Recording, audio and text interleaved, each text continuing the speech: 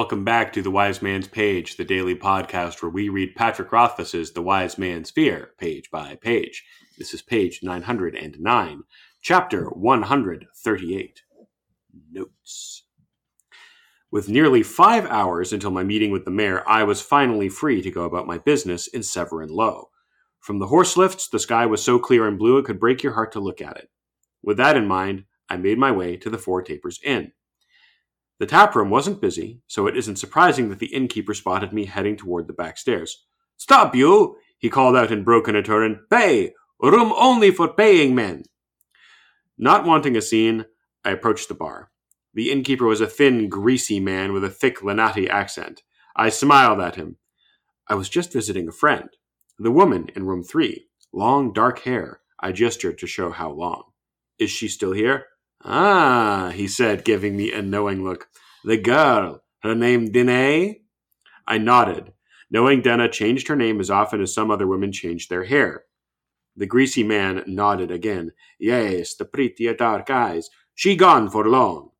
My heart fell, despite the fact that I'd known better than to hope that she would still be here after all this time. "Do you know where she might have gone?" He barked a short laugh. "No. You and all the other wolves come sniffing after her. I could have sold knowing to you all to make a thick purse. But no, I hain't idea." "Might she have left a message for me?" I asked without real hope. I hadn't found any letter or note waiting for me at Alvaron's estate. She was expecting me to find her here. "Was she?" he said mockingly, then seemed to remember something. I don't remember what I remember. That's the page. I'm Jeremy. I'm Nick. I'm Jordana. Good voice work, Jeremy. Thank you. Highly comedic. You got to feel for Kvothe a little bit here, or at least with your delivery. Like, I don't think I totally clocked this before, but Kvothe is clearly not the first one who's come looking. Yeah, for the time since she's left. All of Denna's various suitors have come a looking, which is probably a little hurtful for Kvothe because he's no longer special. Well, I mean, but she always had suitors. She always had suitors, but prior she might have left a letter for him, right? And, well, we'll see what happens. Well, yeah. I mean, I think everything hits different because he knows he's in the doghouse, right? Like the last time they talked, they had a screaming fight. And then he left the next day having sent her a letter. And we see the contents of the letter he sent her very shortly. But like that's the last thing she heard from him. And he hasn't heard from her at all since. And I think he is an anxious little bean, just as I would be, and he's thinking of all the things she might be thinking about him. He's thinking about all the terrible scenarios.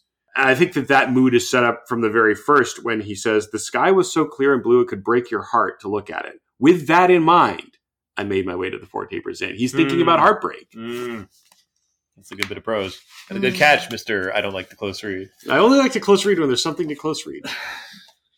It's all the time. That's where we disagree. Yeah. What do you think about this one, Jordana? I think it's. I would never think of a blue sky that way. I would never think of it as being heartbreaking. So I feel like for me, it's like you just threw this in there because it works nicely. Well, I think that's why it works nicely. It's the metaphor is backwards. It's not that the blue sky makes you think of heartbreak. It's that he's thinking of heartbreak, therefore looking at the blue sky. It makes him think of heartbreak. I get it. I get it. Okay. That's why it's a nice piece of prose. What color are Denna's eyes? They're brown. Dark. Yeah. Cool. So he's looking at a shit pile and thinking of her eyes. Thinking of all the shit he's in. That's right. That's Jordana's fond of saying, "You're so full of shit, your eyes are brown." Yeah, it's funny. It's only funny because I don't have brown eyes. What is Lenatti? Lenatti is the people from Lenatti. Have we encountered Lenatti before? No.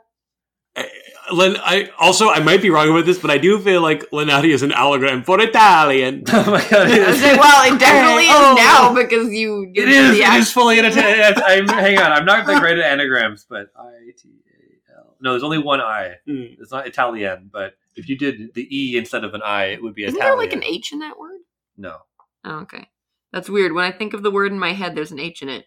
Now, are you thinking about Lethani? Yes, probably. It's not great OPSEC to give away the name. This always bothers me when I go to like the pharmacy and I go, "Yeah, hey, I'm here to pick something up," and they go, "Oh yeah, you're Nick Alexander, right?" I go, "Yes." Instead, what if they're like, "Yeah, you're Charles Gronkowski, and I'll be like, yes. And then they'll give me that guy's drugs, and I'll be like, hell yeah, I got scored some free drugs here. I mean, one has to assume that the pharmacy just recognizes you, right? They see you come in. I guess so, but it's a pet peeve elsewhere. Like, you go to pick up a package or something, and like, oh yeah, you're Nick. And so, like, what do I say? Yes? No, I'm not? Like, if I'm the wrong guy, you're going to give me, and I'm the wrong type of guy, I'll just say yes and take the thing. And, like, that's a classic thing in spy movies, right? Like, where you sit down next to someone and you assume that they are your contact and you don't actually verify. Yeah. And then you give away a bunch of stuff. Yeah. You say like, you're Mockingbird, aren't you? And the other person says, yes, I am.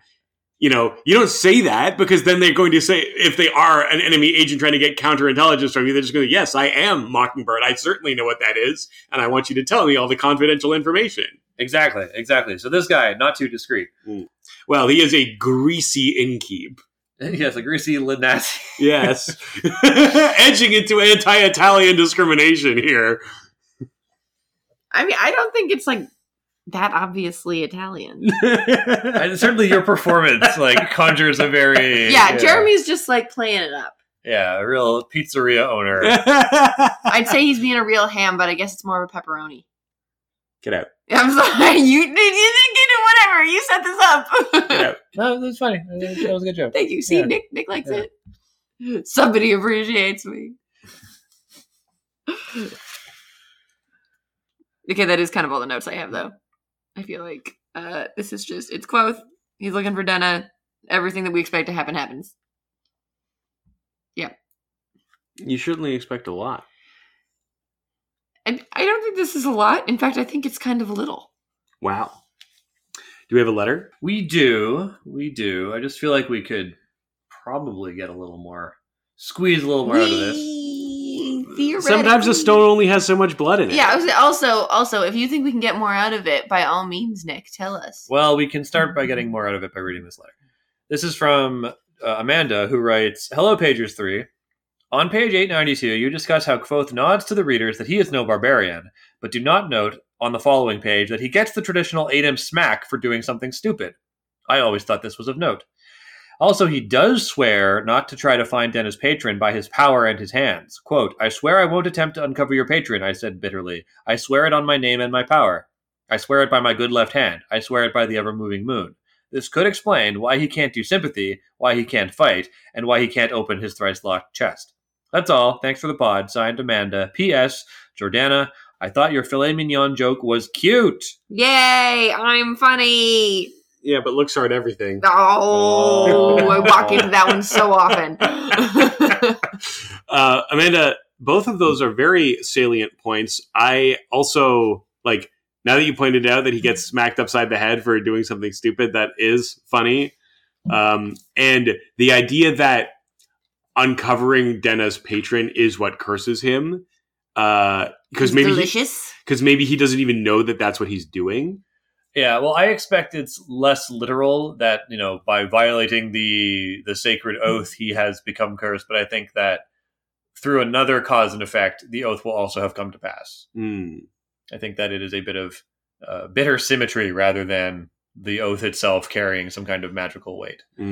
But I do think that it's relevant that he made that oath, and now all of those things seem to be missing. And just structurally, it does follow, I think, that Denna's patron is mixed up in the Chandrian somehow, that all of these threads are going to converge. It has to be. Otherwise, why are we what are we doing?